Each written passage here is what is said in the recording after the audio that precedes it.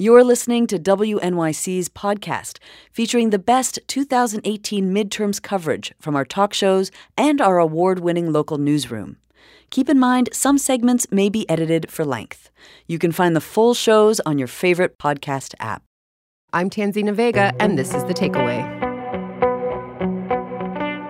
When we'd go to towns, people weren't waiting around for the government to do something great for them or to bail them out if things were bad, or to even create something new if things were kind of okay. That's journalist and writer Deb Fallows. She and her husband James traveled across the country visiting small towns where they observed local leadership firsthand. They were acting from their local needs and experience and assets to take charge and make things happen in a way that would help solve some of their problems, like the mill closed or the mine closed, and do it on terms that made sense for where they were locally. And here are two illustrations, both from Pennsylvania's places we spent a lot of time, Allentown and Erie. In Allentown, as you know, there's been a big ethnic change. It went from being largely Pennsylvania Dutch to being largely Latino over the past generation or so. There are frictions with that, economic, ethnic, and all the rest. But on the whole, there's been a sense, I think, from the local and state government leadership that they were together in trying to bring Allentown back. Starker was in Erie, Pennsylvania, where people who are of our vintage, Deb and I are from the dreaded boomer generation, people who are our contemporaries, they have seen the GE plant there get smaller and smaller and smaller. And I think they would, many of them, if you asked them, are you angry? They'll say, yeah, we're angry. Erie is going to hell. I remember when this plant was working 3 shifts, et cetera. But the generation down from that, people in their 20s and 30s, largely refugees who were part of the new entrepreneurial class in Erie, I think there is a sense of kind of get out of the way, Grandpa. We see some different possibilities here. I'm not Pollyanna. I'm not blind to what's going on in our country. I do think there are menaces abroad and at home to the stability of our republic and to our democracy.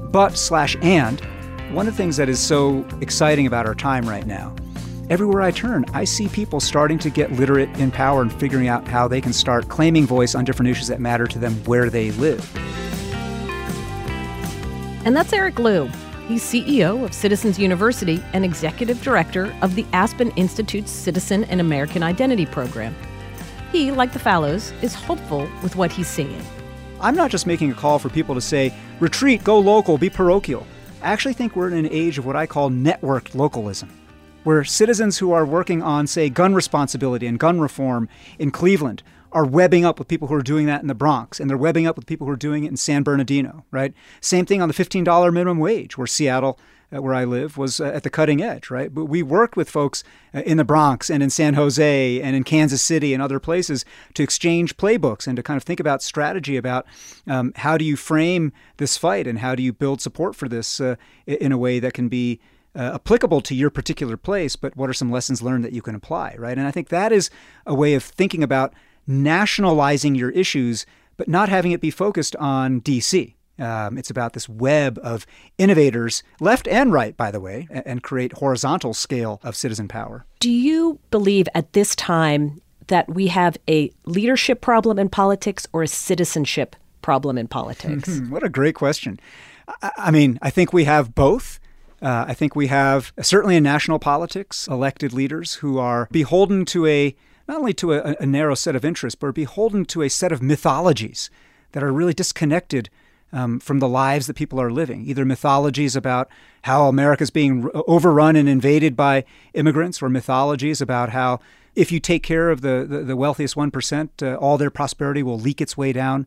These are narratives, but they are mythologies, right? And I think there are too many leaders who are bought into mythologies and have a lot of incentives to stay bought in and get disconnected from people. But I think, frankly, there's also a citizenship and followership problem, right? The great civil rights activist Ella Baker, who was feisty, a great effective organizer, and oftentimes was in tension with Martin Luther King, has a famous line, which is, strong people don't need strong leaders. And her point was, if you just gravitate toward the charismatic, if you just gravitate toward the hero riding in on a horse to save us, if you just gravitate toward either, this is what people thought of young Barack Obama in 2007, 2008. It's what Donald Trump fans thought he was in 15, 16. You're going to get a very bad kind of politics, because it's going to be one where we, the people, absolve ourselves of responsibility for actually solving anything or dealing with each other as co-authors of our politics and our culture. And so the converse of what Ella Baker was saying is that in a society where the people are strong,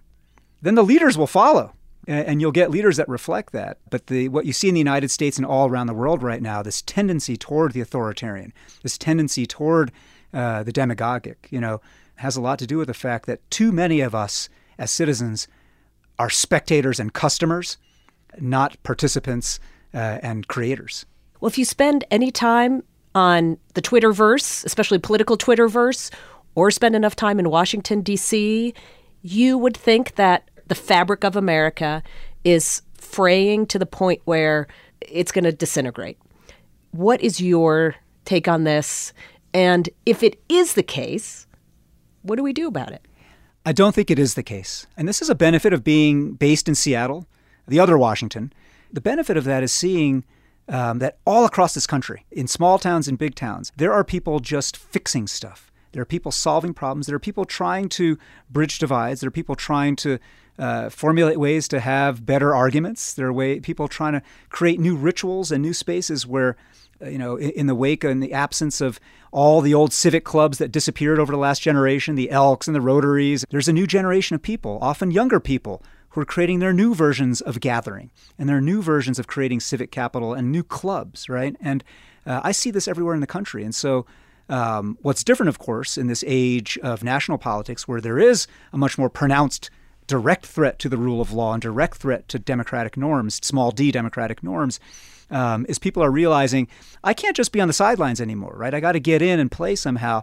And so the question I get most often in towns across this country is, how do I start? Where do I get involved? And my answer is just join a club. Like, it doesn't matter. Like, it can be a gardening club. It can be a baseball club. If it wants to be a homeless, anti-homelessness club, but just the reflexing that muscle that we've let atrophy of how to organize, how to invite people, how to create a common agenda for a set of people to figure out what you want to do together. Our citizen muscles are hugely underdeveloped in this country. Our consumer muscles are hugely overdeveloped. So who takes the blame for that?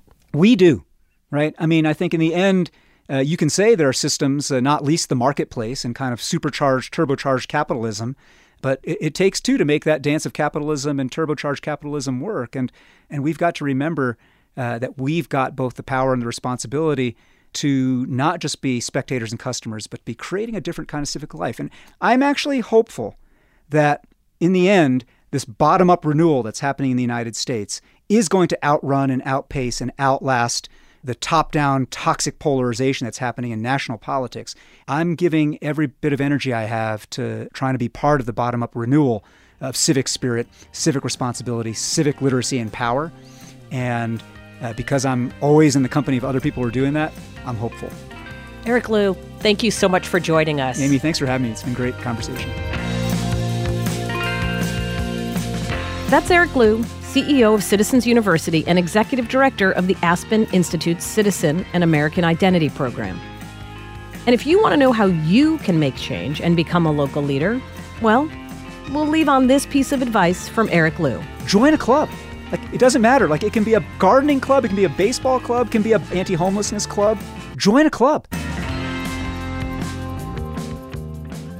Thanks for listening to Politics Brief. If you want more, visit wnyc.org/election.